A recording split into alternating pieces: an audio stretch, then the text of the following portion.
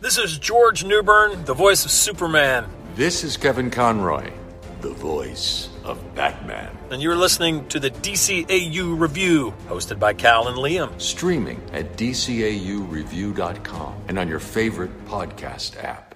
The original Justice League has become a memory. I am resigning from the Justice League. What's going to happen to the League now? We rebuild. From the ashes of that great conflict, a new team has arisen. A much, much bigger team. Each of you brings something different to the table. Old friends, new heroes. And as usual, plenty of bad guys jumping up to get beat down. Calm down, and I'll let you go. How about you kiss my ass? Watch out, evildoers. There's nowhere to run. Because this year, they're all around you. The League is unlimited. An all-new original series starring every superhero worth cheering for. And then some. Justice League Unlimited. Where am I exactly? Among friends. There's strength in numbers. When you need mealtime inspiration, it's worth shopping Kroger, where you'll find over 30,000 mouth-watering choices that excite your inner foodie. And no matter what tasty choice you make, you'll enjoy our everyday low prices, plus extra ways to save, like digital coupons worth over $600 each week. You can also save up to $1 off per gallon at the pump with fuel points. More savings and more inspiring flavors make shopping Kroger worth it every time. Kroger, fresh for everyone. Fuel restrictions apply. Welcome, everybody, to episode 252 of the DCAU Review. I am one of your hosts, Cal. With me, my good friend, good brother, the man that runs our Twitter account, Liam. Liam, we are continuing here in our month of Justice League / Justice League Unlimited reviews. We had a fun one last week that we covered, but this week we're working on a little bit of synergy, corporate synergy. If you're listening to the original air date of this episode, this weekend a pretty important DC Comics film dropped into movie theaters, and we figured we'd take advantage of some of those hashtags and the general interest in that lead character with a review of his only appearance in the Justice League Unlimited episode we're tackling today. That's right. No, we're not talking about that Scooby-Doo Crypto movie, that Crypto the Superdog movie that leaked online last week. But no, we're talking about Shazam, or as he was and still sort of sometimes is known, Captain Marvel, not that one. And of course, we have Shazam, the sequel to the 2019 movie, the live action movie, in theaters this weekend. As of recording time, we thought, what better time to tackle a very famous and memorable episode of Justice League Unlimited, appropriately titled Clash. That is right. And as we mentioned last week, this is the next installment in the Cadmus story arc that was taking place here in Justice League Unlimited. Arguably, and I think once we get through today's episode, I'd be interested to hear your thoughts on this. But I dare say the best writing in the entire, as far as like long-term storytelling is concerned. Man, it's hard to beat these Cadmus story arc episodes, but we will delve into our plot in just a moment here. Liam, briefly, before we get into the plot, interestingly enough, and I didn't know where to slot this in, so we'll start before we discuss the plot. But of course, Captain Marvel famously has had an interesting relationship when it comes to DC Comics, and there's sort of a reason why he didn't make any appearances in DC animation before this, and why he may have only made one appearance overall. And that's because the general rights to the Captain Marvel character, aka Shazam character, are one is a story in and of itself, and how DC Comics came to own this character, his origins, him being initially like sort of what was believed to be sort of a inspired or spoof of, or perhaps a direct copy, depending on who you ask, of the original Superman character. Boy, this guy had a long and winding road to make it into a DC animated property. Absolutely, yeah. This is Captain Marvel Shazam is really a character that dates back decades and decades, and as you mentioned, if a little bit of a squint test, clearly bears a somewhat of a resemblance to Superman. The dark hair, the square jaw, the red red and yellow in his costume. So much so that on his chest. yes, and so much so that the DC, or as they were known at the times, National Comics, brought a lengthy and vicious lawsuit against Fawcett Publications, as it was known at the time. Which after it was a long drawn out process, but what basically ends up happening is that Fawcett Publications went out of business and kind of sold off some of their characters, a lot of them to Charlton Comics, which also ended up getting bought by DC eventually.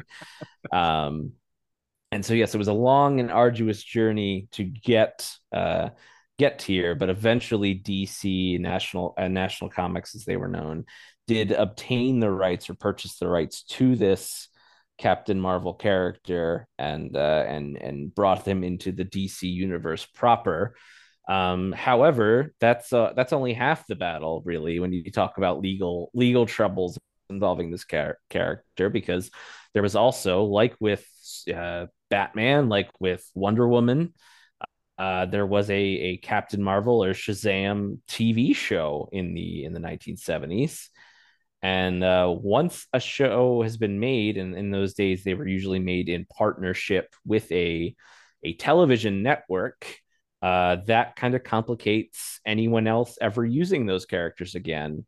Wonder Woman has had complications with that over the years, as far as her not being able to appear in the Batman Beyond episode, The Call.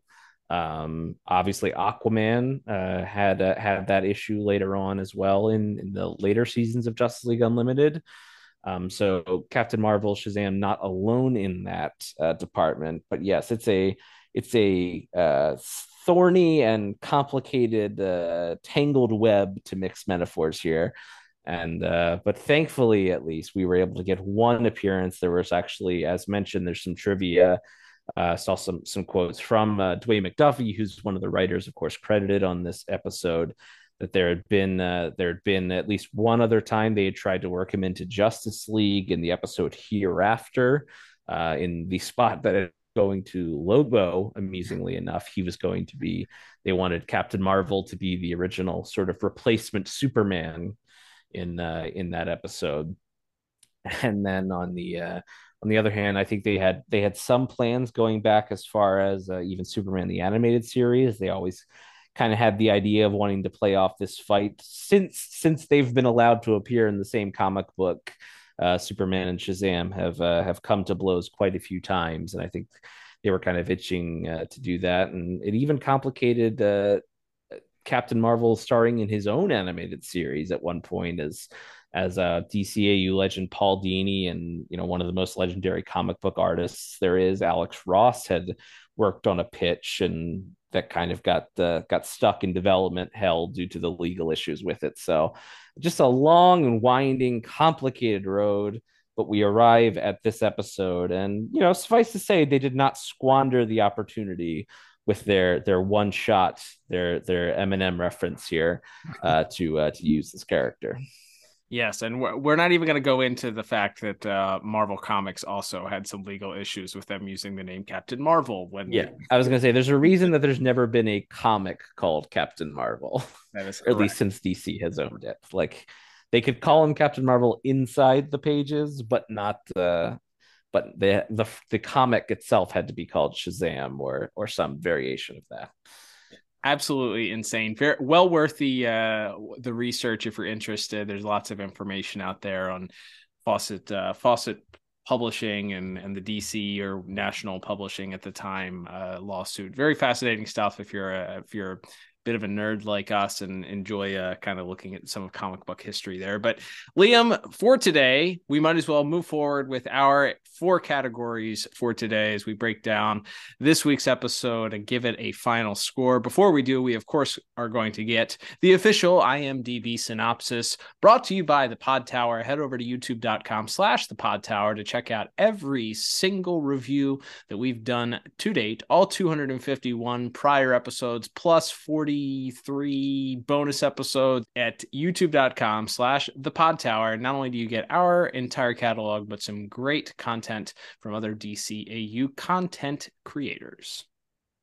Absolutely. So this is the synopsis for Clash, which was written by Dwayne McDuffie and J.M. DeMatteis, directed by Dan Reba, with music by the Dynamic Music Partners and animation by Dong Wu.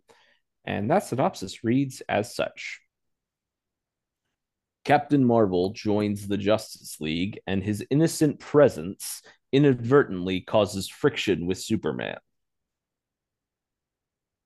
I mean, it's not very descriptive. Seems like it could have been a little bit more forthcoming with some of the... I mean, it sums up the first 5 minutes of the episode or so, I would say. Yeah, you're leaving out a pretty big plot point. But yeah, we can get into it with what's a pretty exciting episode. We start out with the Parasite wreaking havoc in Metropolis, fighting what a ragtag crew of Justice Leaguers we have in this opening sequence here of Elongated Man, Metamorpho, and Batman fighting the Parasite in Metropolis. And we get to the point where, as the Parasite is wont to do, he's absorbing various Leaguers' powers, and that leaves Batman a little bit outgunned, and so it's time to call in some reinforcements. John, we're in trouble. Are you asking for help? Yes. You never ask for help. Just get us some reinforcements.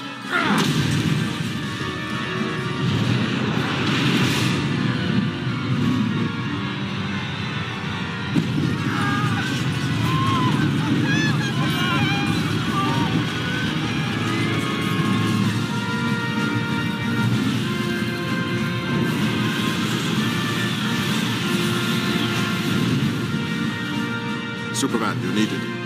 I'm in the middle of something. Can it wait? Unfortunately, no. It's the Parasite. Give me half a minute and I'll be right.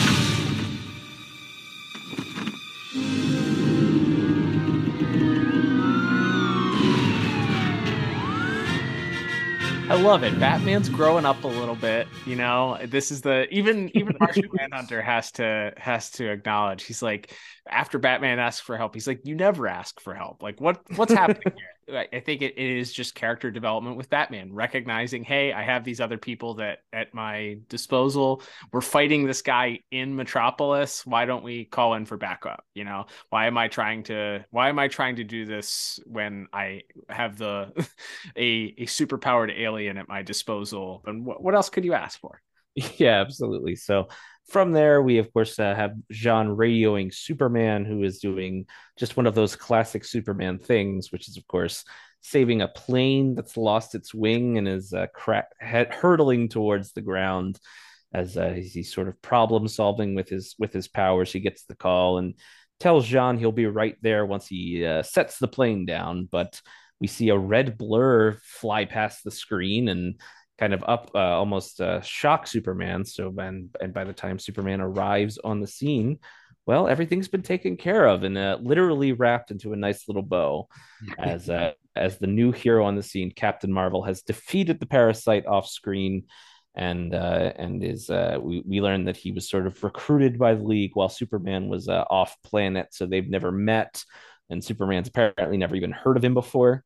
And it's clear there's a little bit of friction kind of right off the bat, as it's clear that not only the League but also the Metropolis press is quite taken with Captain Marvel, who's giving an interview to Lois Lane among other reporters, and in talking about how happy he is to join the Justice League.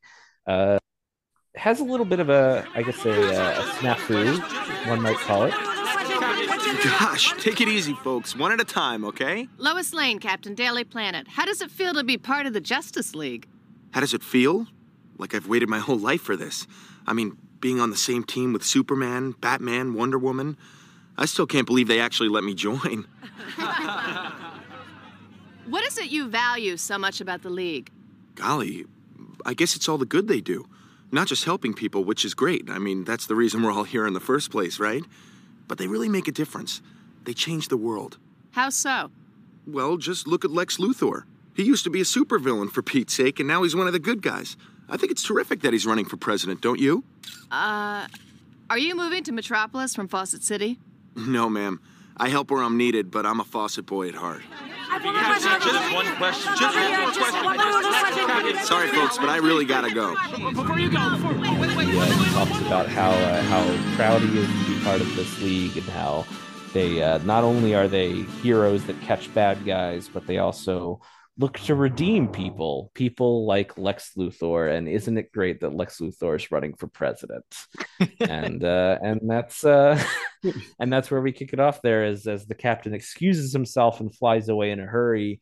And we get our reveal, if you're new to the concept of this character, which is that, of course, when he says the magic word, he transforms from this superhero into a regular old kid, and kids have to go to school. So he's rushing to class and gets a little bit of a lecture from his teacher about how he needs to take a little bit more responsibility for himself, as we get some ironic consequences for the kid who just saved Metropolis. That's right. And slide in here a little trivia tidbit. If you didn't know, it was found on the DCAU wiki. The school, the middle school, I guess, that he's going to, or elementary school, is named the C.C. Binder Elementary School. So named after the co-creators, C.C. Beck and his longtime collaborator Otto Binder. So that's pretty neat and not a surprise at all that the DCAU, the people in charge of the DCAU decided to slip in some cute little Easter eggs there. But yes, as we return to Captain Marvel, no longer Billy Batson, he's doing his rounds on the Watchtower. It's pretty awesome to see, because you get this kid who's sitting in this elementary school, and then you realize that Captain Marvel, something about Captain Marvel is that he very much is a kid in an adult's body. Like he very much carries some of those very innocent characteristics with him. Golly and gosh and oh boy and holy moly, or like his catchphrases. Like he's very aw shucks, leave it to Beaver type character. So and that carries with him, just because he's transformed into this adult human male that has these superpowers, doesn't mean that he's no longer the child. So it's kind of like this thing, and they establish that as he's kind of walking through the Watchtower, seeing all the different leaguers and just kind of being in awe of them and trying to chat them up. And he's interrupted as he's doing his rounds and called to the proverbial principal's office by Superman. And it's not just Superman who's in there, but it is in fact the original 7, as they are there all waiting and just kind of looking at him. And Superman begins to sort of read him the riot act, and it's very clear that he's disappointed in this comment that he's made about Lex Luthor running for president. Captain Marvel, very much caught off guard, is sort of not aware, I guess, or not understanding the sort of the background that he and Superman have together. But even beyond that, he kind of likes the idea that the people can be redeemed, and he says it without a bit of irony, as Hawkgirl is sitting right there. Shayera is at the table, and I don't think he meant that as an insult or said it on purpose, but it is something that plays into our upcoming scene that features Lex Luthor. But it's very clear that he's getting a verbal tongue lashing here from the original 7, and advise him to no longer speak to the media. They certainly don't do so without speaking to Superman first. And he's sort of left with his tail, but walks away with his tail between his legs, having received this really, really severe brutal verbal beatdown. When you joined this team, you became something more than just a hero. I know that, sir, but You became a symbol that represents all of us. yes, sir. We don't play favorites, we don't sell deodorant on television, and we don't get involved in politics. Yes, sir. And we certainly don't endorse supervillains for the presidency. Now, wait a minute. I never said that I was endorsing Luthor. Just that I think it's great that someone like him can change into a good guy. Life just isn't that simple. Well, maybe it is sometimes. Maybe people can change.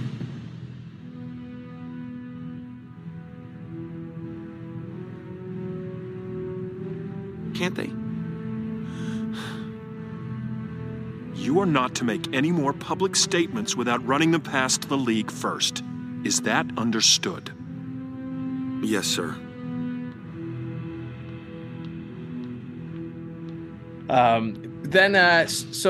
Afterwards, after he's given this lecture about this, Superman is seen sitting on a couch watching the aforementioned Lex Luthor on the Phil O'Bannon show. Again, a conglomeration of different talking heads from the Fox News network. And he's interviewing one Lex Luthor who is there. At first, we believe he's going to talk a little bit about his presidential campaign, but Lex plays that off. He's not there to talk about his presidential campaign. No, he's there to discuss his brand new construction project for low-income families in Metropolis called Lexor City, which in and of itself is a Easter egg as well. But Lexor City, he's promising that he's these modern, clean, fun houses for these low-income families for safe and in a safe and friendly community. And it's interesting because at this point, the host O'Bannon brings up the fact that, hey, people aren't likely to believe you based on some of the actions that you've done in the past.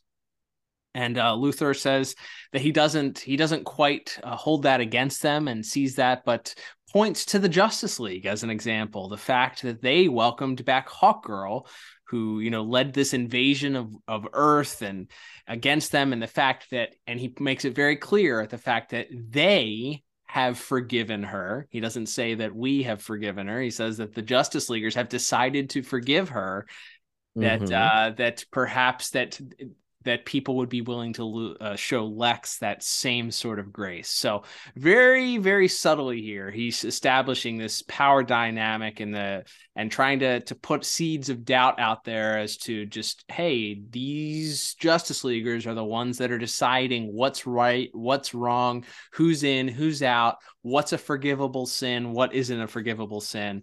And it kind of sets up what we're going to see later on in the series, of course. But we have a very interesting dialogue here, and Superman is watching this all as it happens, and he's not too pleased about that. I guess he's a little bit irritated, to say the least. Let's be straight here, Lex. There are people out there right now rolling their eyes. They're saying that Lex Luthor hasn't changed, that he can't be trusted. Can't say I blame them. But people can change. Take Hawkgirl, for instance. You take her. Now, Phil. Hey, what you watching? Shh. My point is, yes, she betrayed the Justice League. Yes, as a consequence of her actions, the Thanagarians almost destroyed our planet. But, seeing as how the League has welcomed her back into the fold, they've apparently forgiven her and offered her a second chance. They've taken a lot of heat for that decision. Maybe they're being naive. Some might say dangerously so. Or maybe they just want to give her a chance to redeem herself. According to Captain Marvel, they're giving me the same benefit of the doubt. And believe me, I intend to make the most of it. Lexor City is my way of accepting their goodwill and passing it on. I hear there's a huge open house event tomorrow night with all proceeds going to charity. That's right, Phil. And I'm hoping Superman will attend. I know how much he loves charities. Yeah, it's this episode is all about how exceptionally good Lex Luthor is at pushing Superman's buttons, which is and it results in ridiculous fashion, as we'll get to. But he's very good at it, and he's also, as mentioned, is very much throwing a very real point that you could point to and say that Superman and by extension the Justice League are hypocritical to allow Shayera back into the group and promote her as a hero and make her one of the, she's in the big, she's got a seat at the big conference table when her actions almost destroyed the entire planet, which is, would have resulted in more deaths than anything Lex Luthor ever did. So I think the best, and we've talked about this before, I think the best villain arguments are generally ones where there's some truth to it, where there's a nugget of well, you kind of got me there, and I think that does exist here. And also, again, Lex is doing it clearly to push Superman's buttons, but at the end of the interview, he mentions that he's doing a big charity event to kick off this Lexor City, and he invites Superman to join him to try to help raise some money for charity. And Superman's sort of left stroking his chin, not sure what to make of things. From there, we cut to a pretty fun little scene, because this could have just been Batman and Superman having a conversation in the Watchtower, in the Batmobile, wherever it could have been. But they instead choose to have them fighting this very random group of Silver Age supervillains called the Cadre, or the Cadre. I'm not sure if you pronounce the E or not, but that they're fighting these very wacky guys, and sort of having this conversation at the same time, where even Batman is sort of wondering if Superman's being too hard on Captain Marvel, if he's being too aggressive in his stance here. And before they can really have that conversation on a deeper level, they get a call from Emil Hamilton's evil twin brother, who instructs them that there's been a break-in at Star Labs. So Superman and Batman race there, and at the time they figure out that nothing too much was stolen, except for, of course, a whole lot of kryptonite, and apparently the lock that housed the vault that housed this amount of kryptonite. The lock had been picked using nanotechnology, your favorite, Cal, a nanotechnology, and specifically LexCorp nanotechnology. So Superman, of course, feels that Lex is up to no good and is trying to set him up at this charity event. But Batman doesn't really want him to jump to conclusions, and tells him to sort of calm down, go to the charity event, raise some money, and you can keep an eye on Lex while Batman and the Atom and whoever else get to look back at this and try to investigate a little bit further. So we head to our final act here as Superman and Lex are cutting the ribbon, and Lex is giving this just incredibly over the top speech about how this is the proudest day of his life. And we'll talk about, I wasn't sure whether to put this in visuals or voice acting, but there's something so funny about Lex in this episode that I'll talk about in a little bit. But yes, as Lex is sort of giving this wonderful speech and talking about how proud he is, Mercy enters the scene for the first time in quite a while, chronologically, and mentions something to Lex, which of course Superman is able to overhear, and that is that the device has been set up and the countdown is on. And Lex mentions something about needing an escape route planned. Just think of it, ladies and gentlemen. 30,000 people who'll never again have to worry about a roof over their heads, about a safe, clean environment for their children. 30,000 people. I'm sorry, but this is truly the greatest day of my life.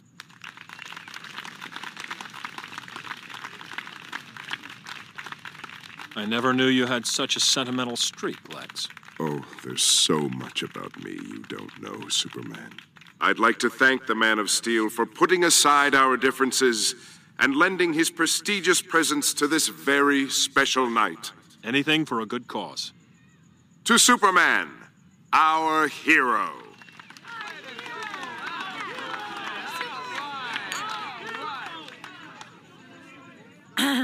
Excuse me, Lex.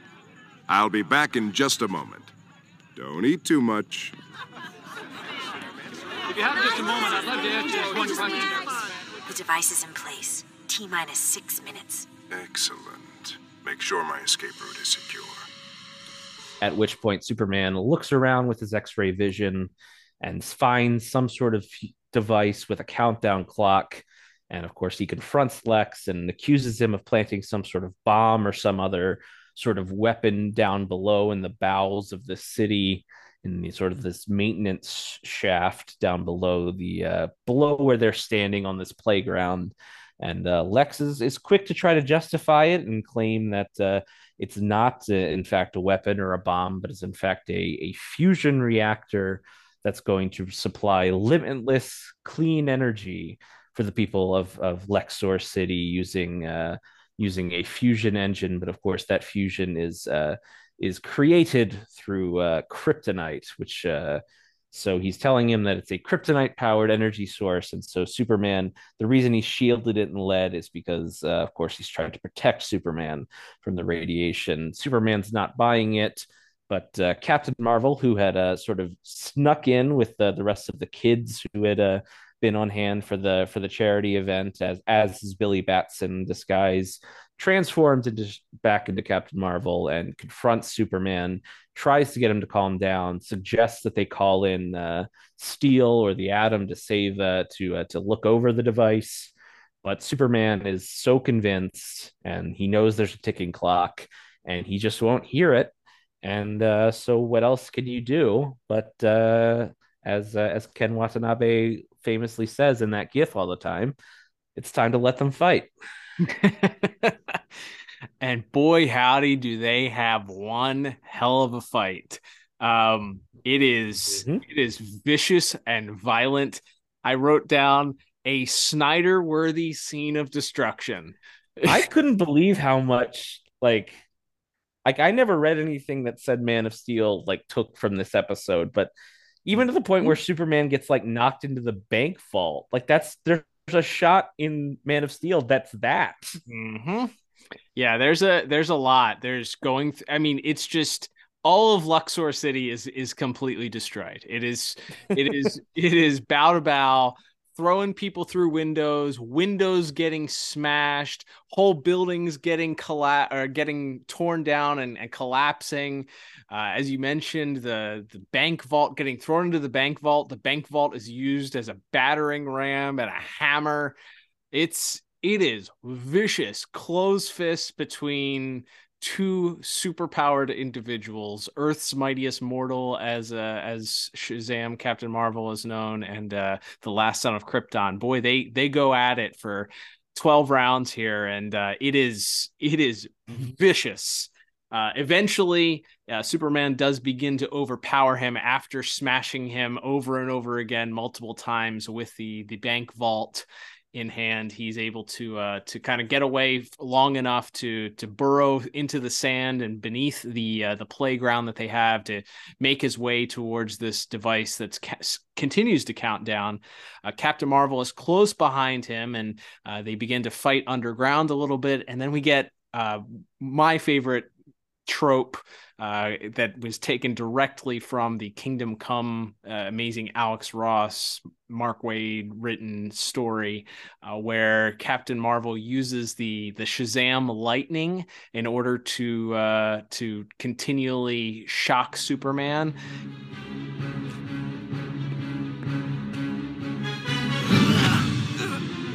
Shazam! Shazam!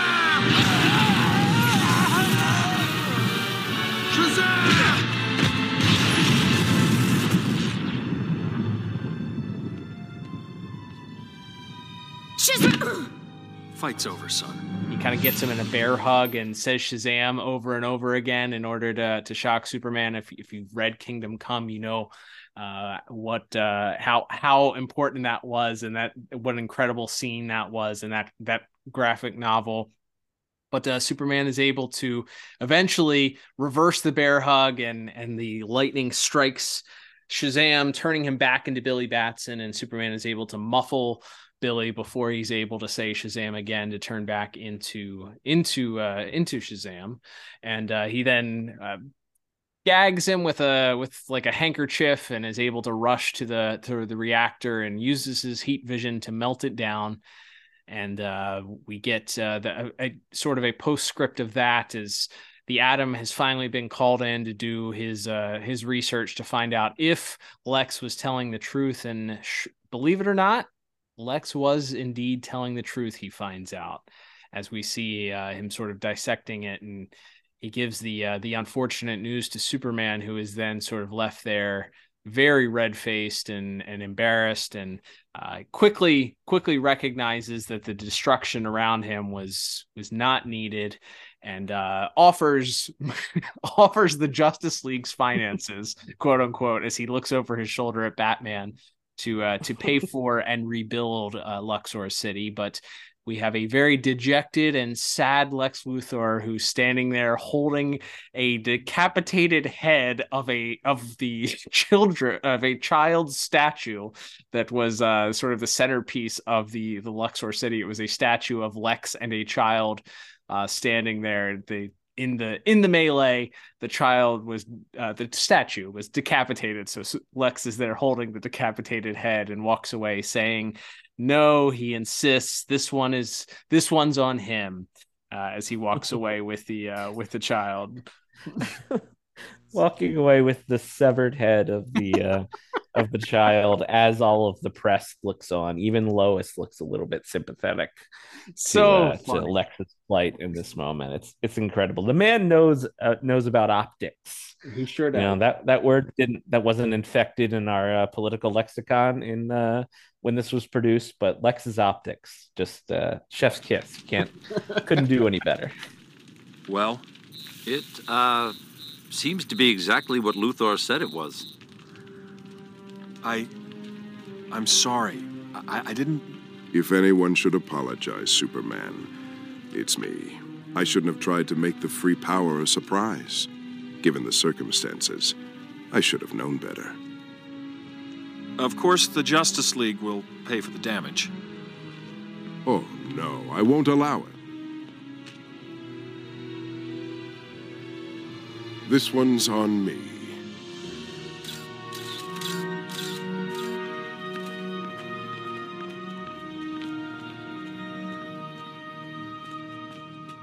Indeed, and so then we get a final scene back at the Watchtower as the original Seven are once again greeted by Captain Marvel, who's walked into the.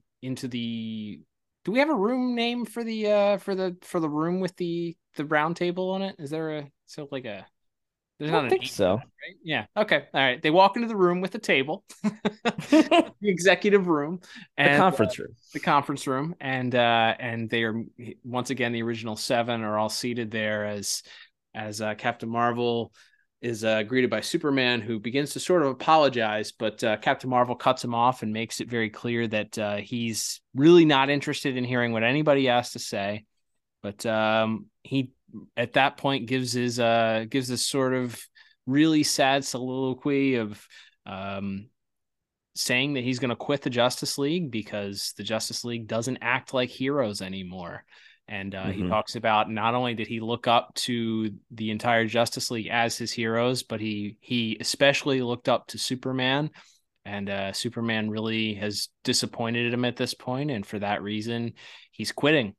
And he sort of walks out and leaves the league there, sort of in silence. And Superman begins to talk and sort of own his part of what had happened. But Bruce is very quick to acknowledge and try and comfort him and let him know that he was set up by both of them, or they set him up. And Superman sort of pauses for a second and then realizes what he said and tries to figure out what he means by they. And that's where we get our final scene of the episode. The plan worked better than I'd hoped. All I wanted was for Superman to destroy the energy source. But battling Captain Marvel? Demolishing Luxor City while those media morons filmed every horrific moment? It was more than I ever could have hoped for. Everything's going according to plan. like we're just getting started.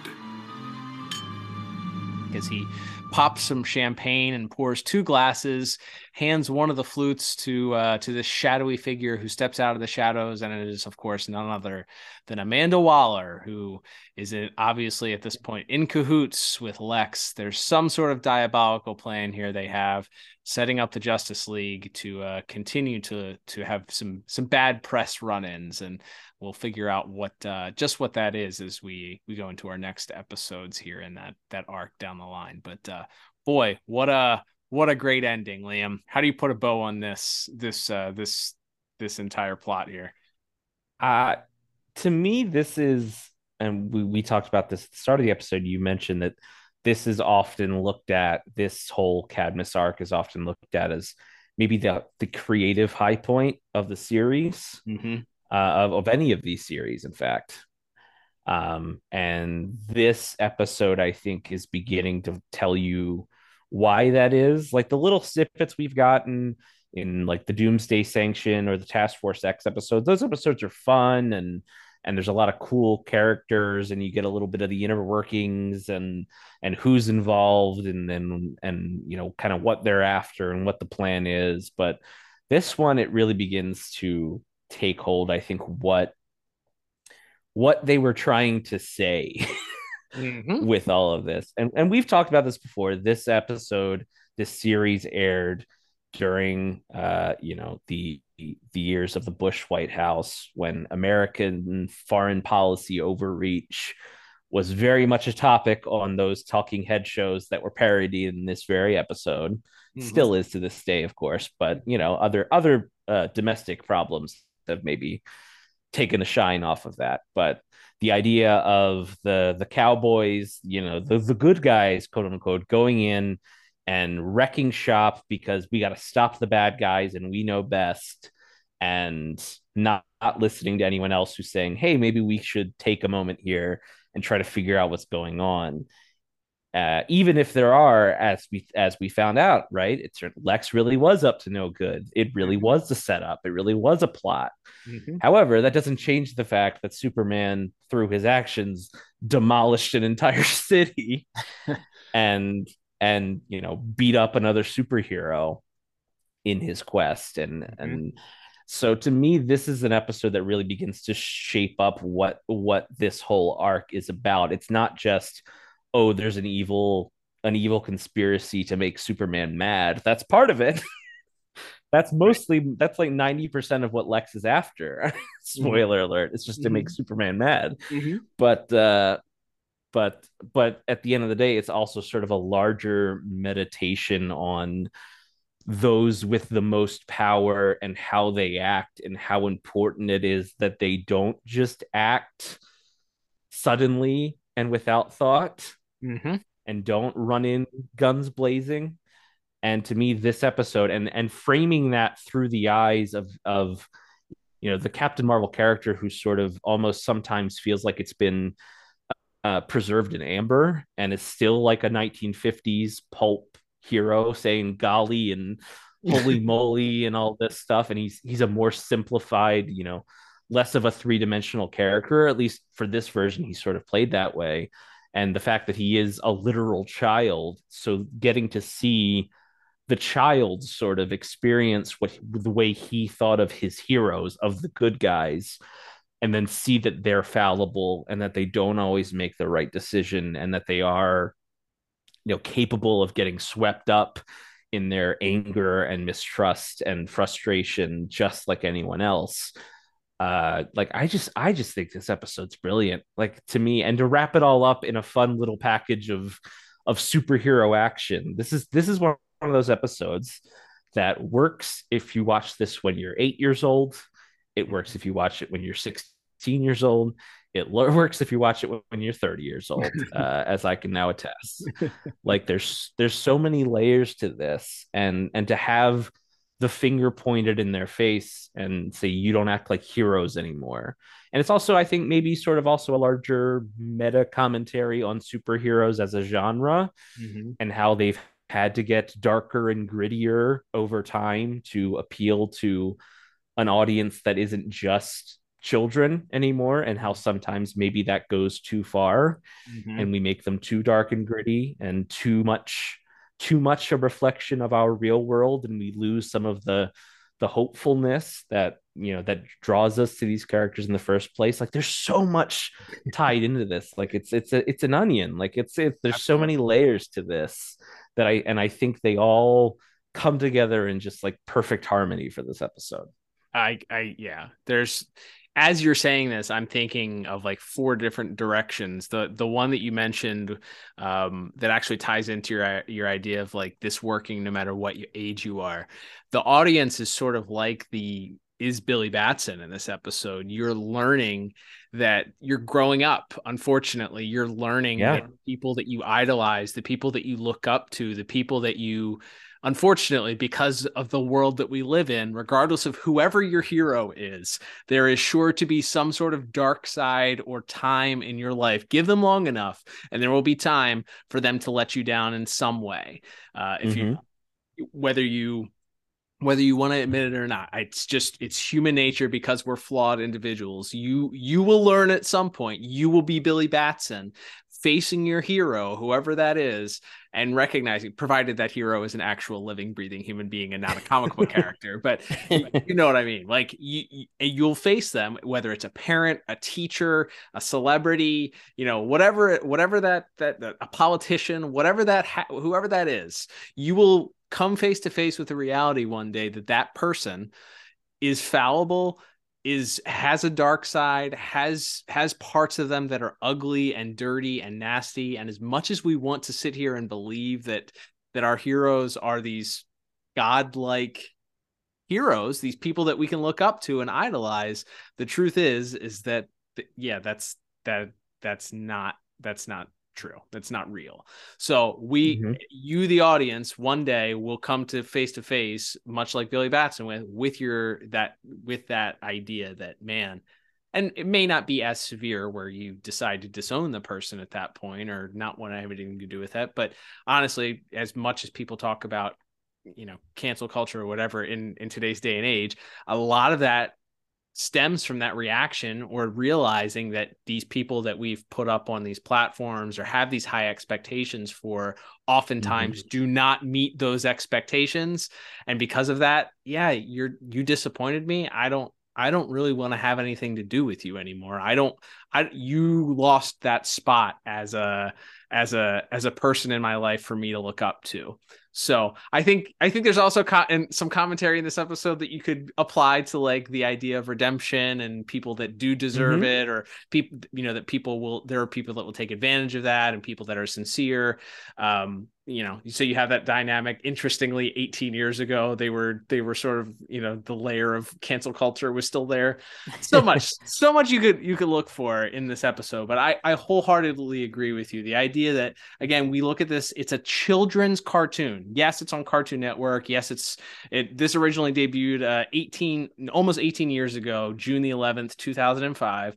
So yes, it was on Cartoon Network. These were generally came on at 10 o'clock at night, 9 o'clock at night, 8 o'clock at night. So it's a 8 o'clock at night Saturday episode. It's not necessarily like a Saturday morning cartoon. So maybe the audience is skewed a little bit, but still at its heart, it is a children's cartoon. So you're dealing with these deep, heavy, real things that you don't see in other cartoons. So yeah, this is a masterpiece. As we talked about, Mr. McDuffie's writing, J.M. DeMatteis was responsible for the teleplay, and then Dan Rebo was the director.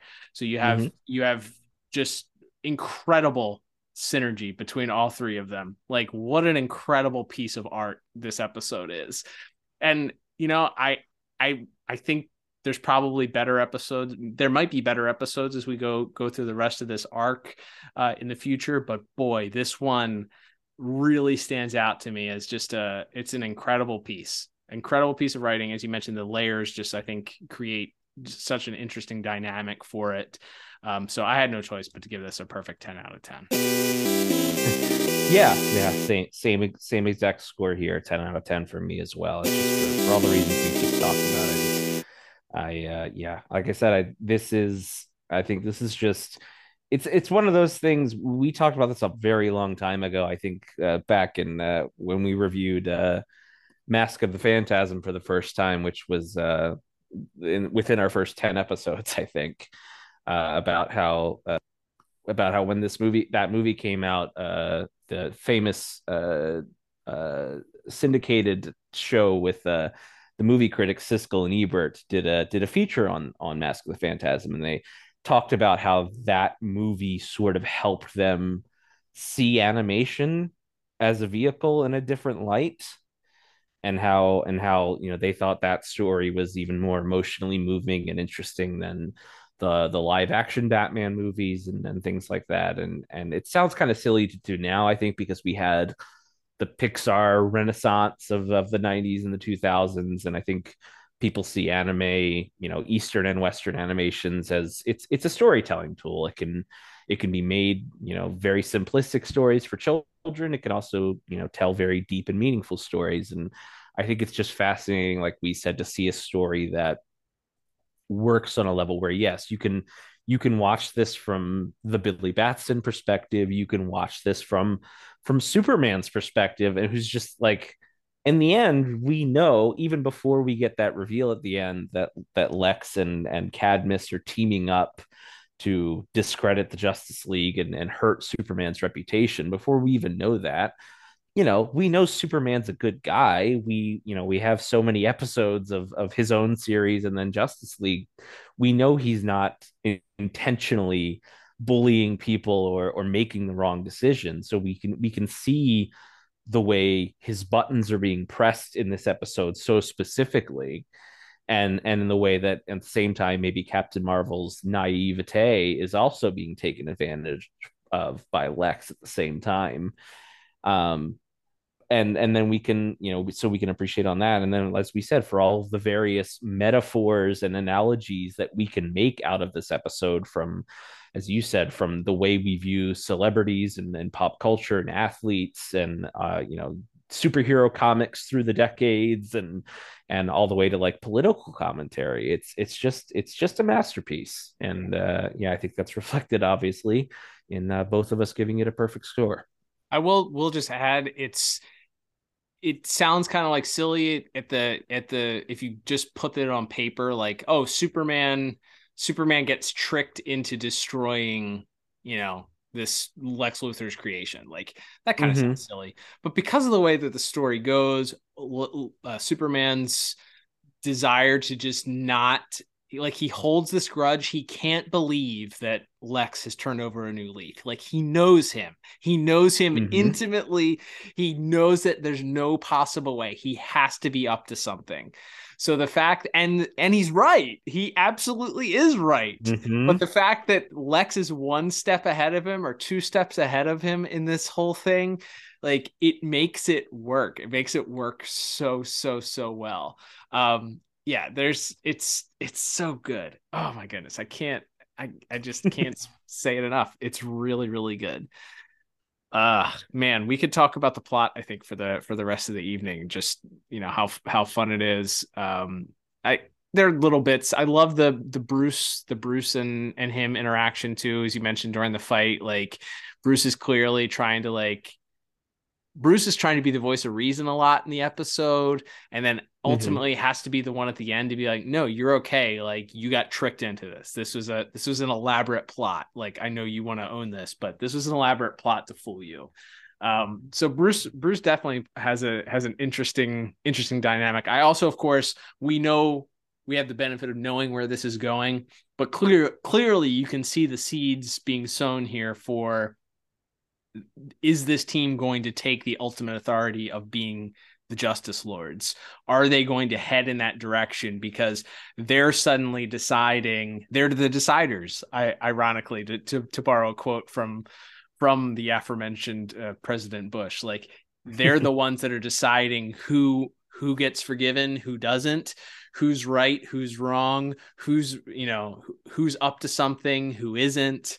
They're the ones that are in charge, and they're the ones that, regardless of what everybody else is saying around them, they're going to move forward, and they're going to make the choices as to, who gets who gets power, who doesn't, who's capable of redemption, and who's up to no good and who isn't.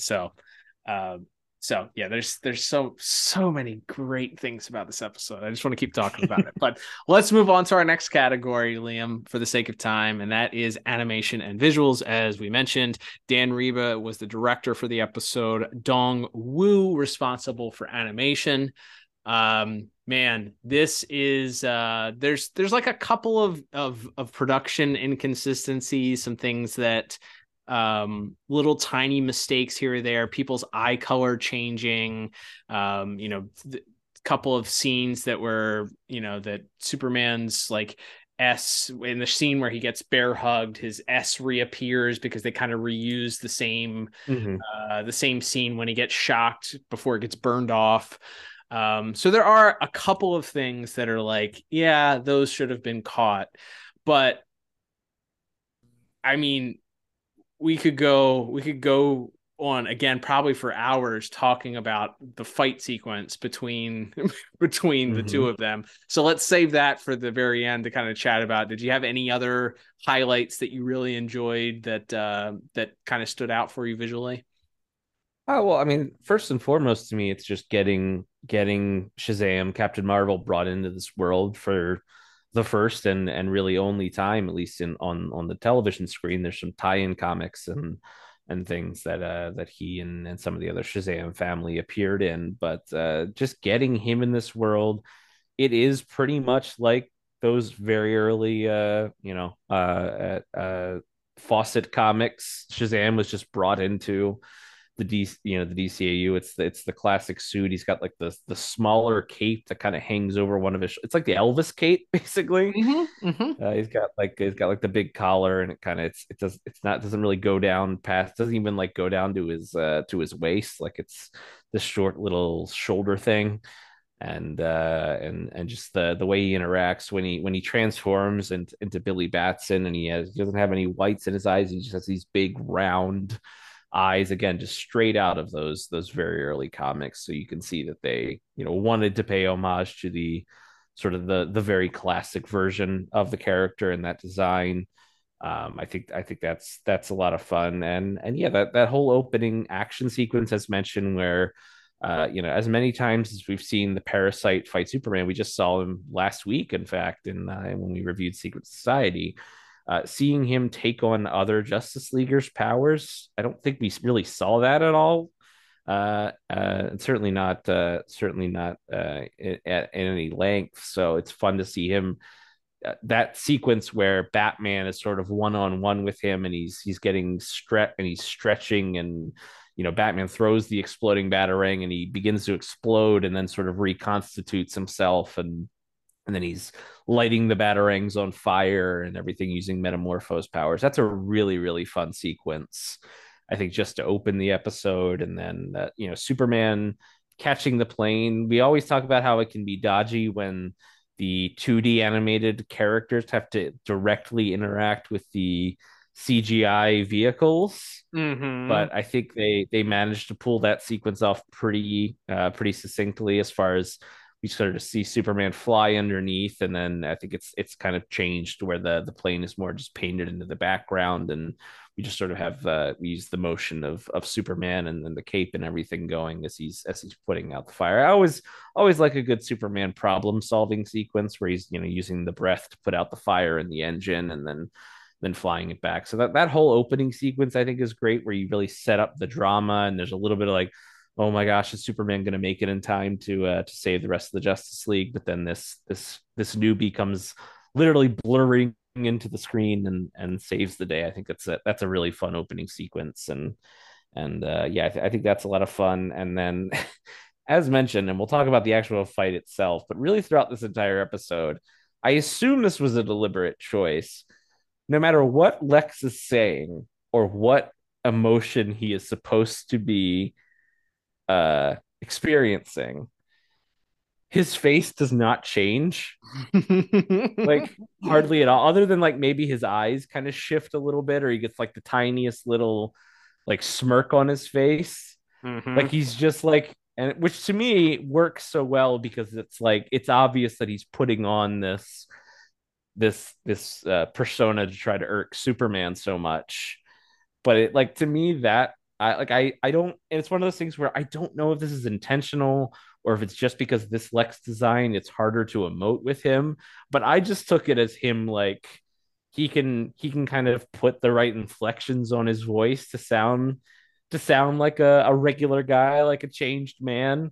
But you can't, the eyes don't lie type of thing with Lex in this episode, where he's just very, he kind of just has that default sort of smug look on his face, even when he's sort of trying to quote unquote reason with Captain Marvel and Superman towards the end of the episode, or when he's on the talk show in the one sequence. I really enjoyed the visuals of how kind of annoying and irksome Lex is in this episode. Yeah, that little bit of subtlety that they did, whether it's him at one point, I think during the interview, the fake Fox News interview, he sort of looks directly into the camera with this very devious look when he's talking about the Hawk Girl situation.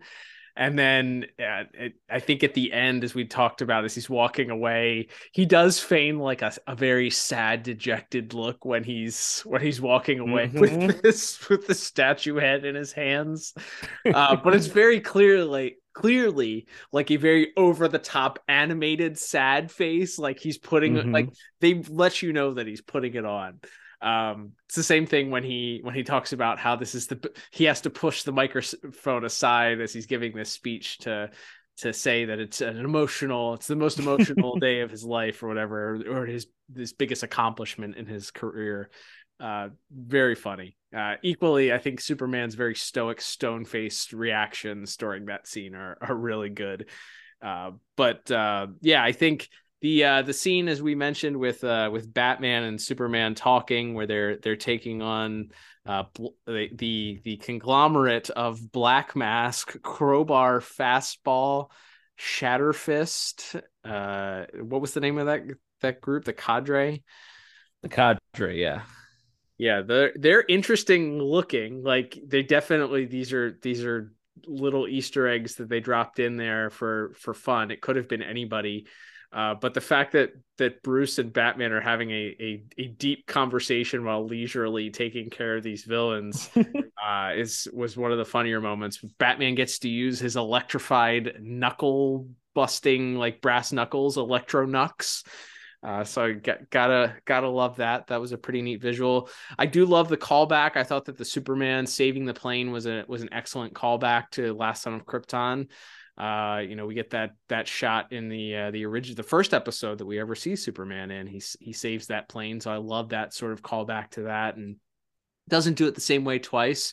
I'm usually the biggest critic. Longtime listeners will know of the CGI, the use of CGI when it comes to planes and automobiles and the like. And I think there's still something a little wonky off with like the frame rate a little bit, especially when he's kind of putting the airplane down. It just doesn't interact well with the digital animation that you're seeing, the traditional animation. But as far as masking it into the scene, especially when it's not a scene that takes place at night, it's a daytime scene, so you can't really hide it with shadows and the like.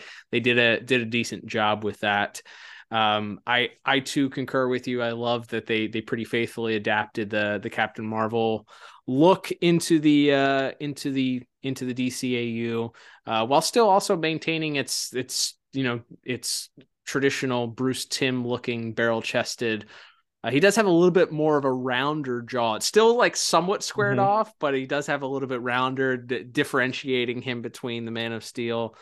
But I think we've probably, other than Shazam's transformation, I liked that too. When he's at the reveal, we finally get to see the transformation as he sneaks off behind the statue and he stands there. He kind of classically puts his arms out to receive the lightning, and then does the transformation that way. And again, ripped directly out of a comic book panel for sure. But we've delayed enough here talking about the highlights. The other highlights, I think the highlight though for me is this epic fight scene that takes place between Superman and Shazam, and there's really no delay to it. Like when they decide that they're going to go at it, it's immediate action. And I think when Superman throws him by his cape, kind of twirls him around, throws him away by his cape, and then we get the classic two heroes starting at opposite ends of the screen, and they're running towards, or in this case, flying towards each other with fists out. And then we get kind of close-up shots of them both rearing back, and then they kind of both meet with punches and both end up going in the opposite direction. And we see the glass of the buildings around them shatter. Another thing that I feel like was influenced in the Snyder Superman film. But boy, man, it's just beat after beat. There's hard punches thrown and being grabbed by the cape and hurled into buildings. And we get occasionally get these very real close-up shots of them rearing back and throwing fists, and it is violent and vicious, and man, it is action-packed for 4 straight minutes of just like beating on each other. Absolutely, yeah. It's just that I think that was what I was impressed with. One was knowing this came so many years before the Snyder films. I was very impressed with how brutal the fight was. And I think what stands out to me is that really for the first time in this universe, in this televised universe, it's Superman fighting someone who is pretty much an exact match for him in a very public place where neither of them are holding back at all. And so, yes, you have these giant shockwaves where you see the buildings, and this is, I think, also a good use of. There's definitely some CGI use as far as making the buildings rumble, and the shockwaves that go when they collide is definitely. I think there's some CGI effects there, and I think it works very well, sort of making the building shake and all of that. And as you said, yeah, just the viciousness of the fight itself and knocking each other through buildings. And there's a couple of shots where Superman is punching Captain Marvel through the building, and we kind of follow them in sort of one continuous shot as they're just breaking through walls from one side of the building all the way and then out the other side back into the sky. Just some really cool continuous shots that, again, credit to the director Dan Reba and to the animation team on hand with Don Wu as well. And then that final bit there I think is great when Superman, who is more experienced, kind of has overmatched him, and maybe he has this one last idea of and we get to see that even though he's a kid, and that's sort of one of the Shazam powers, which is sort of maybe inconsistently applied in more recent adaptions, which is that he's wise, like he's a smart guy. That's the S in Shazam is for the wisdom of Solomon. So he just grabs Superman and calls the lightning down on him. I think is a really fun idea, and so, again, something that's kind of a classic comic trope that we've seen in a few different versions of this. So really fun idea to sort of end the fight that way with him calling down the lightning to try to just put Superman out. Like that's his Hail Mary to try to put him down. And the gnarly burn chest scar that Superman has after the lightning hits is pretty neat as well. So yeah, it's just a really, really fun sequence, and just hats off to everybody involved. Yeah, it's impressive, and until maybe the final fight that we get for the next to last episode of season 2, I think it's arguably the most brutal fight that you're going to see between two characters. It's rough. It's impressive. The action, everybody just looks incredible. The choices for how they did different close-ups, and as I mentioned, like the cuts where they cut into the character, whether it's Superman or Captain Marvel, pulling fists back, or whatever the brutal use of the bank vault as this sledgehammer, just pounding, and I was like, oh my gosh, it's brutal. Superman is not pulling punches with this guy. It's strong. There was a couple things to nitpick, a couple of inconsistencies, so I couldn't give it a perfect score, but I ended up giving a 9 out of 10. I think that you could just watch that fight scene on repeat probably for the next couple of years and find new things to enjoy from it each time you watch it. It's really impressive. Yeah, absolutely. And as we said, ending it with the press taking photos of Lex solemnly walking away, holding the head of the statue of the child is a great little bit there. And that very final shot of the episode of Lex and Walter, they're in this like very low lit room and they're toasting and they just have these, these smirks on their faces. They're so happy their plan came to fruition. I think that's such a great way to go from that bombastic action to the scene in the conference room with Captain Marvel kind of reading them the riot act to this very quiet, sinister moment to end it on, to let us know that they're, as Lex says, that it's just getting started. Just fantastic, and some great visual cues in that final scene, especially, I think. So I also ended up giving it a 9 out of 10. So another strong score from both of us.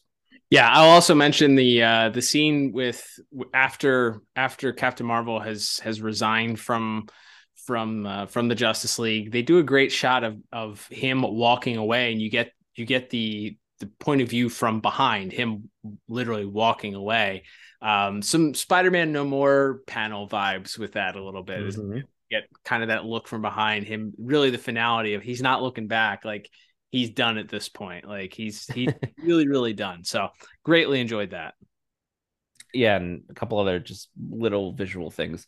One is in the first scene when he gets called into the principal's office, as it were, and Superman's reading him the riot act about all the things they shouldn't do as superheroes and how they're a symbol and we don't endorse presidential candidates. And then he goes, we don't sell deodorant on television, and Flash like hides his face because, as we saw in I think it's at Eclipsed, he himself did attempt to cash in on his good name a bit. So I thought that was a very funny little visual bit of humor there. And then my only other like sort of Easter egg note is that the hospital that Captain Marvel and Superman destroy in their battle in Lexor City is named after Lena Luthor, which, depending on the version, sometimes that's Lex's mom, sometimes that's his daughter.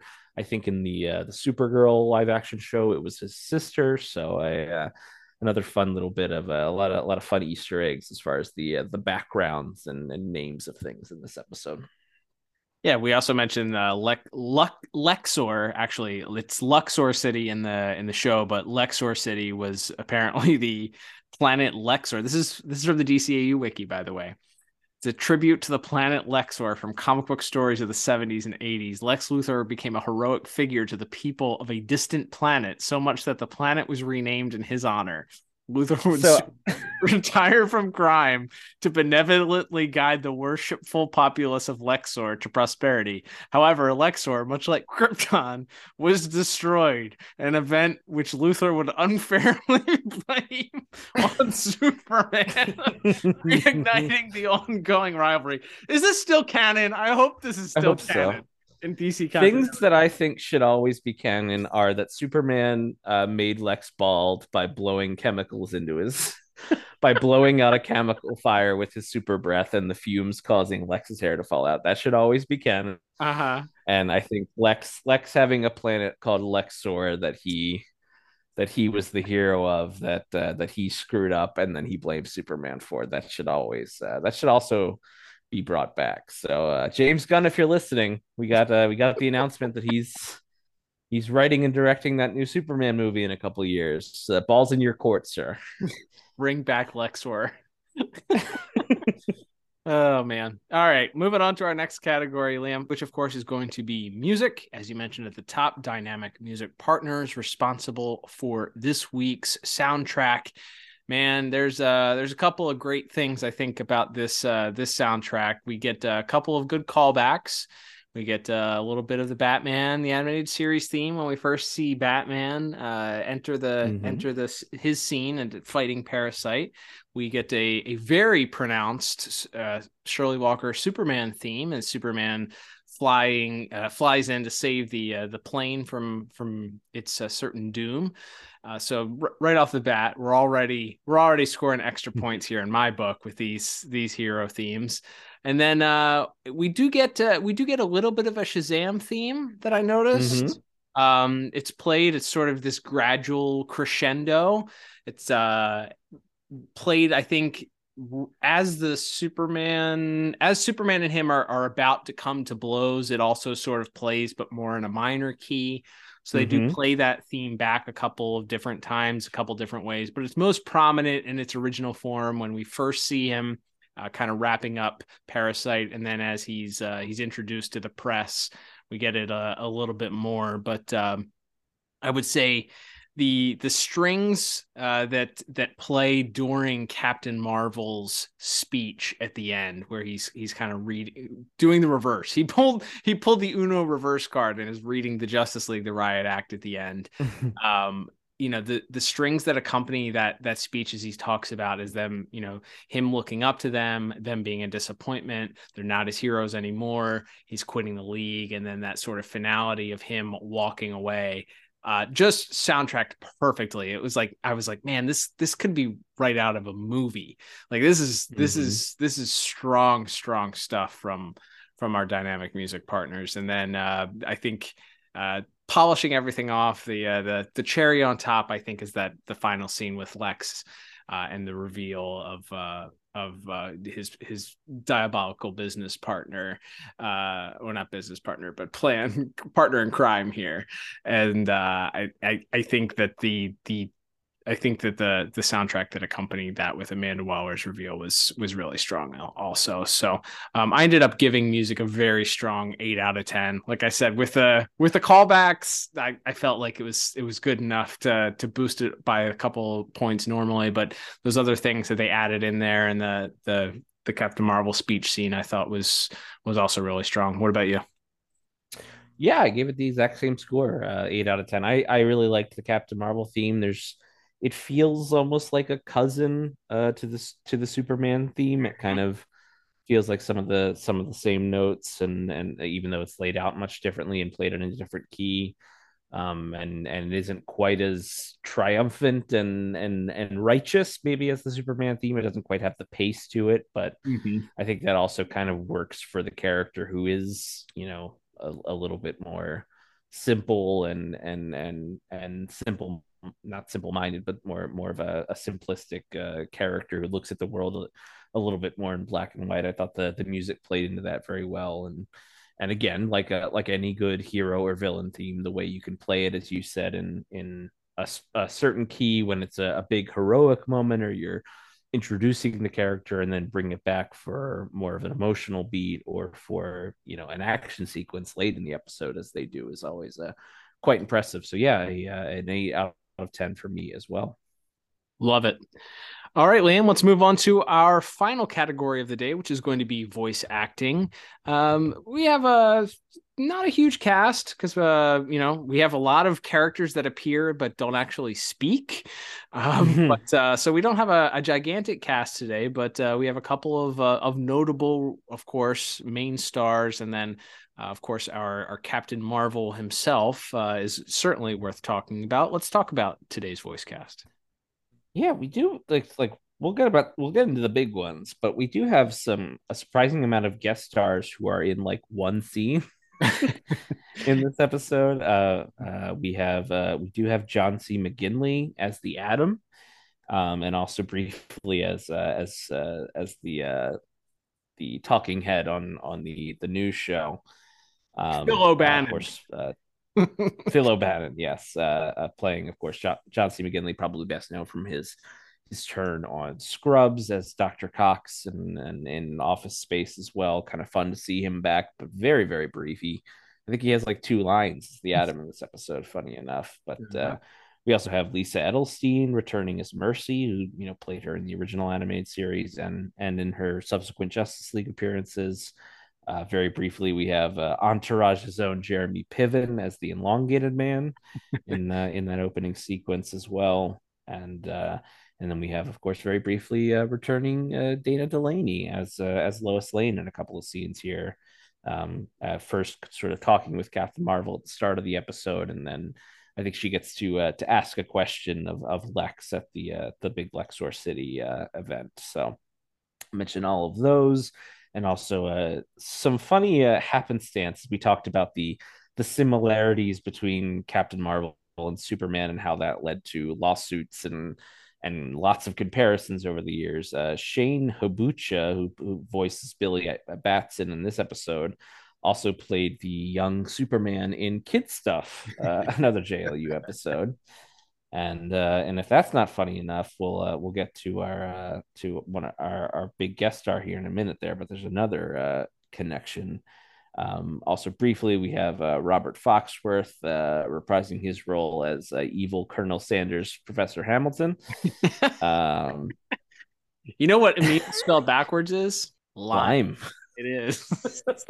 I don't know why I said that, but.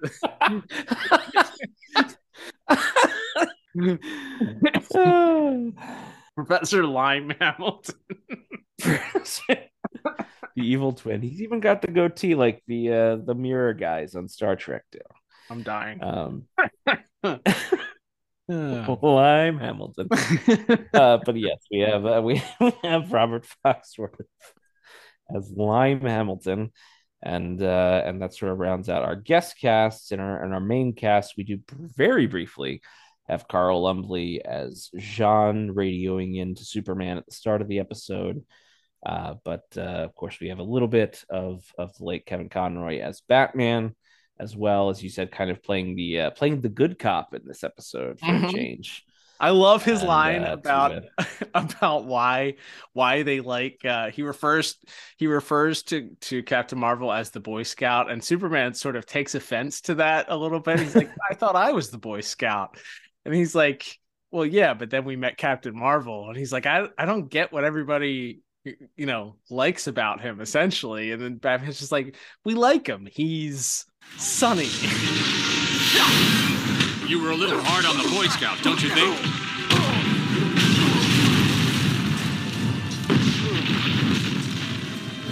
I thought I was the Boy Scout. I did too, till I met Captain Marvel.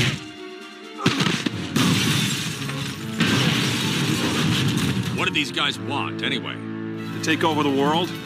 Or rob banks? I forget.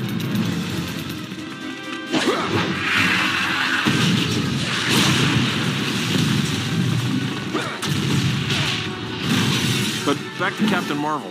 Why is everyone defending him? We like him. He's sunny.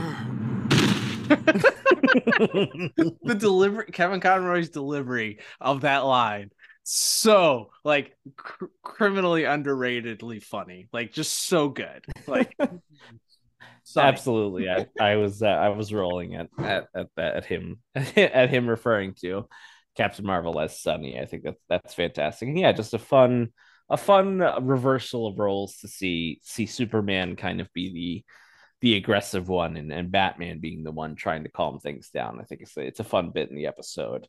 But yes, we do have Clancy Brown, as mentioned, as Lex, and again, like we said, kind of matched with this very sort of smug look that he has on his face throughout the whole episode, in the best way possible. Clancy Brown just hamming it up left and right as politician Lex Luthor, as public persona Lex in this episode, and clearly having a great time, and it shows.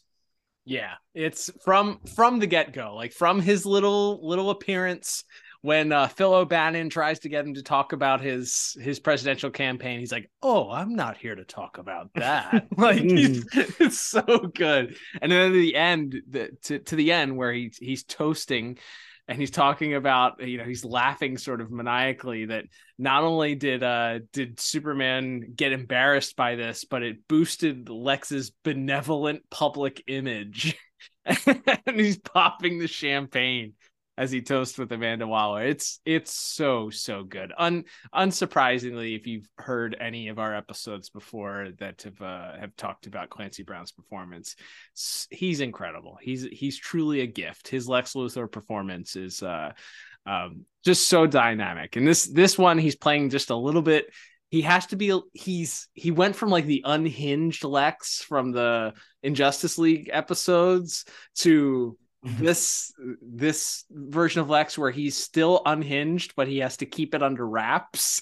It's just a different way than he did when he was Lex on Superman the Animated Series. It's just a little bit of like change in how he delivers the lines, but it's there if you listen for it, and it's so funny. Absolutely, yes. He's so good, especially as we find out the plot of the episode is so much centered around very publicly pushing Superman's buttons. He's so over the top in the best way possible in communicating that is Mr. Brown. So a great job by him. And then we have our main guest star of the episode, one Jerry O'Connell, voicing Captain Marvel, aka Shazam, in this episode, which is funny for a couple of reasons. One being, of course, he is a pretty famous actor in his own right, and for some reason he had a talk show for a couple of years. I was going to say, I would refer to him as Television's Jerry O'Connell. Television's Jerry O'Connell. You know what? I guess at a certain point, you try the syndicated daytime thing at some point, Mm-hmm. But yes, Stand By Me is Jerry O'Connell. Kangaroo Jack's Jerry O'Connell as Captain Marvel in this episode, who ironically, and I would assume, based on them both working on this show, perhaps James Tucker was perhaps impressed with his performance as a superhero here, because when it came time to pick a Superman for what is sort of known as the DC animated movie universe, or the Tuckerverse, as we kind of like to call it here, Jerry O'Connell, in fact, got the nod as Superman for quite a few of those animated movies that came out over the last over the 2010s. So he clearly had that heroic effort in him. But while I think he's just fine as Superman, we haven't really gotten a chance to talk too much about him as Superman in any of those DCMU movies that we've reviewed. Boy, he's a great Captain Marvel, because he has, even though he does have this deep booming voice, there's this very like childlike, which of course, is important, I think, to playing this character. There's a very like innocence and excitement, and like, it's like if Jimmy Fallon's public persona were like authentic. Like it's just like a real like, wow, this is so cool to everything he's doing in this episode. Like he's so earnest in everything he says. When Superman's lecturing him over and over again about how life isn't that simple and we don't endorse supervillains, and he just slams his hand down on the table and says, well, maybe it is, maybe people can change. Like there's something so childlike in a good way of the way that's how a child would react when their parent or their teacher or coach or whoever is sort of talking down to them and telling them they've done something wrong, and they want to stand up for themselves and defend themselves. He doesn't have a great argument to make for why he believes Lex has changed. He's just, well, people can change, can't they? Mm-hmm. And sort of as soon as he has that angry reaction, he sort of looks around and sees the rest of the seven sort of staring back at him sternly, and he's immediately kind of sheepish and backs off. Like he's I think he's so fantastic in this episode of really capturing that like youthful exuberance in an adult man's voice. No, he's fantastic. You're absolutely right. Yeah, he does an incredible job. I think he's extremely authentic. He conveys that innocence that you're looking for, the excitement. Like he's excited to be a superhero. He's not beaten down and world weary like Batman. He's not as angry as Superman. And it's also different than like the Flash, who's like a goofy grown up. Like this is you have to convey the joy, the enjoyment, the oh shucks, as you mentioned, like the capturing that like 40s and 50s superhero style. All of that is captured here, and another fantastic casting here by Andrea Romano for this character, because I think Mr. O'Connell did a great job of capturing all of those different dynamics, while also at the end he does come off like, hey, he's grown from the start of the episode to now. He may still be a boy at heart, but he's grown in his character and has to deliver that speech. The speech that he delivers at the end is incredible. Like, it feels incredibly authentic. Look, Captain, I want to... No more lectures. I called this meeting and I'm going to have my say. But my whole life I've looked up to the League. You were my heroes, every one of you. And you were more than a hero. I idolized you. I wanted to be you. Whenever I was out there facing down the bad guys, I'd think, what would Superman do? Now I know. I believe in fair play. I believe in taking people at their word and giving them the benefit of the doubt. Back home, I've come up against my share of pretty nasty bad guys, but I never had to act the way they did to win a fight. I always found another way. I guess I'm saying I like being a hero, a symbol. And that's why I'm quitting the Justice League. You don't act like heroes anymore.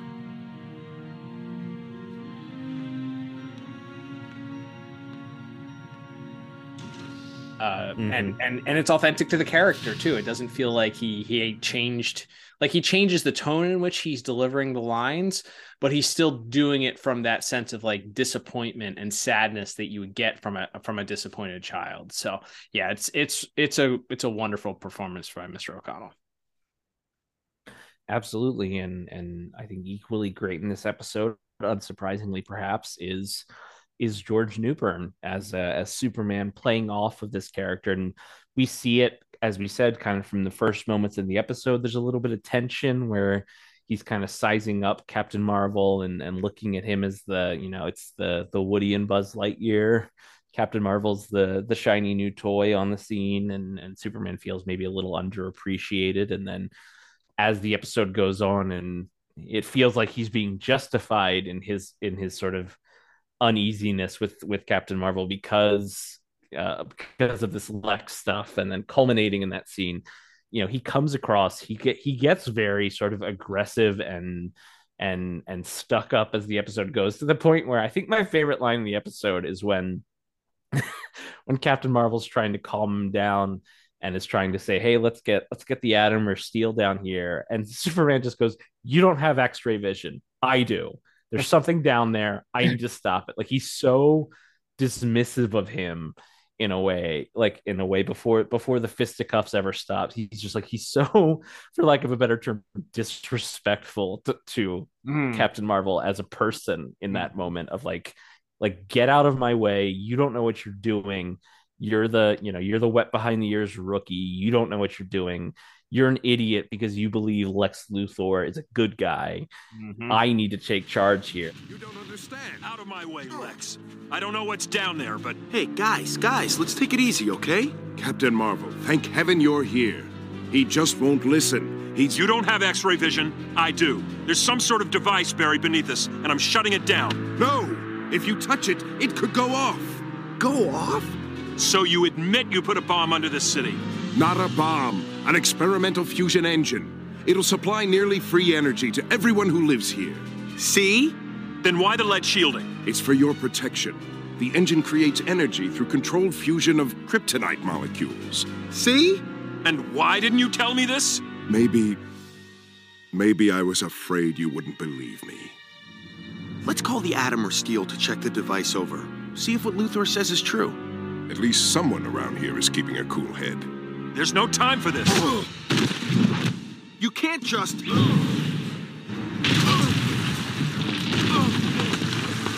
That's it. No more Mr. Nice Guy.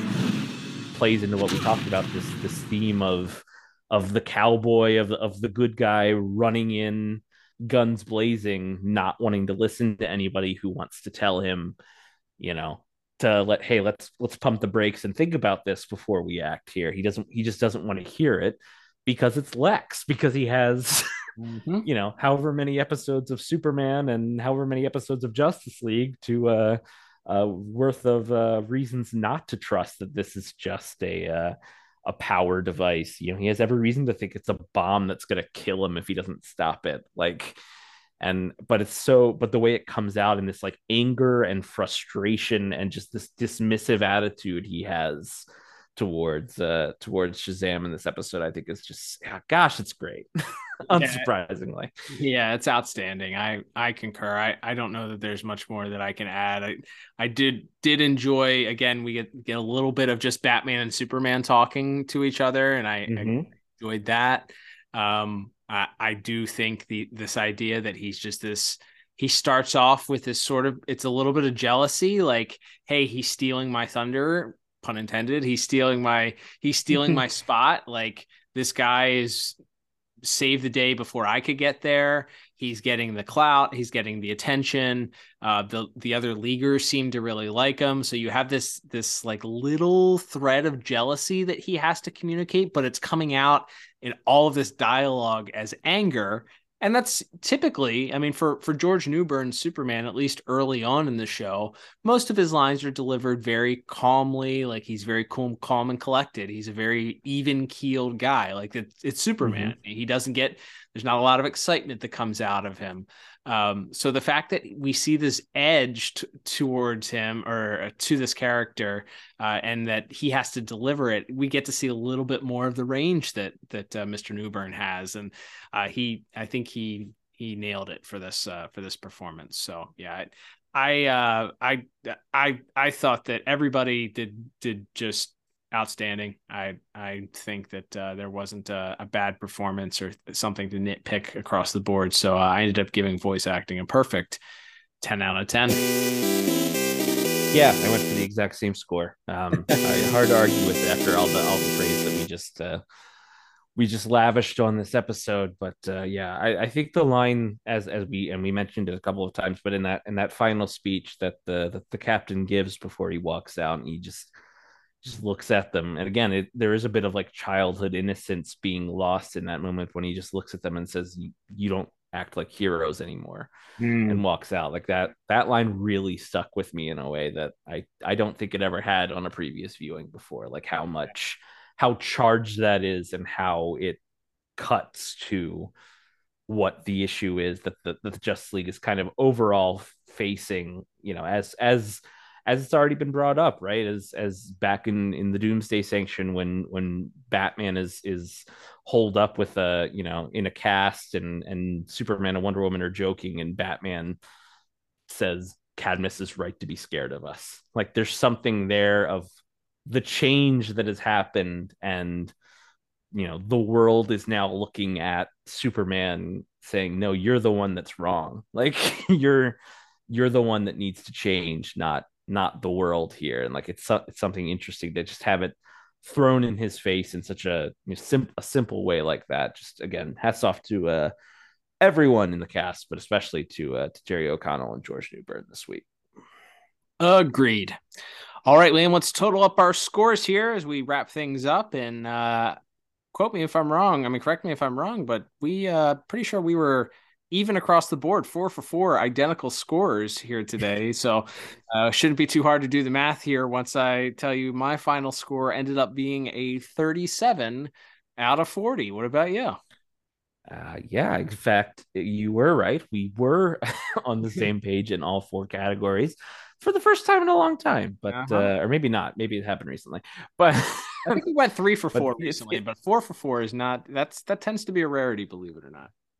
Yeah. So, but yes, I am also sitting at a 37 out of 40 for my final score as well, which knocks it just over the threshold to get into our top picks category, as well as any episode that we rank 36 or higher. So this one definitely belongs in there. Agreed. I don't even really think we need to talk about rewatchability this week. It's a big linchpin episode for this Cadmus arc.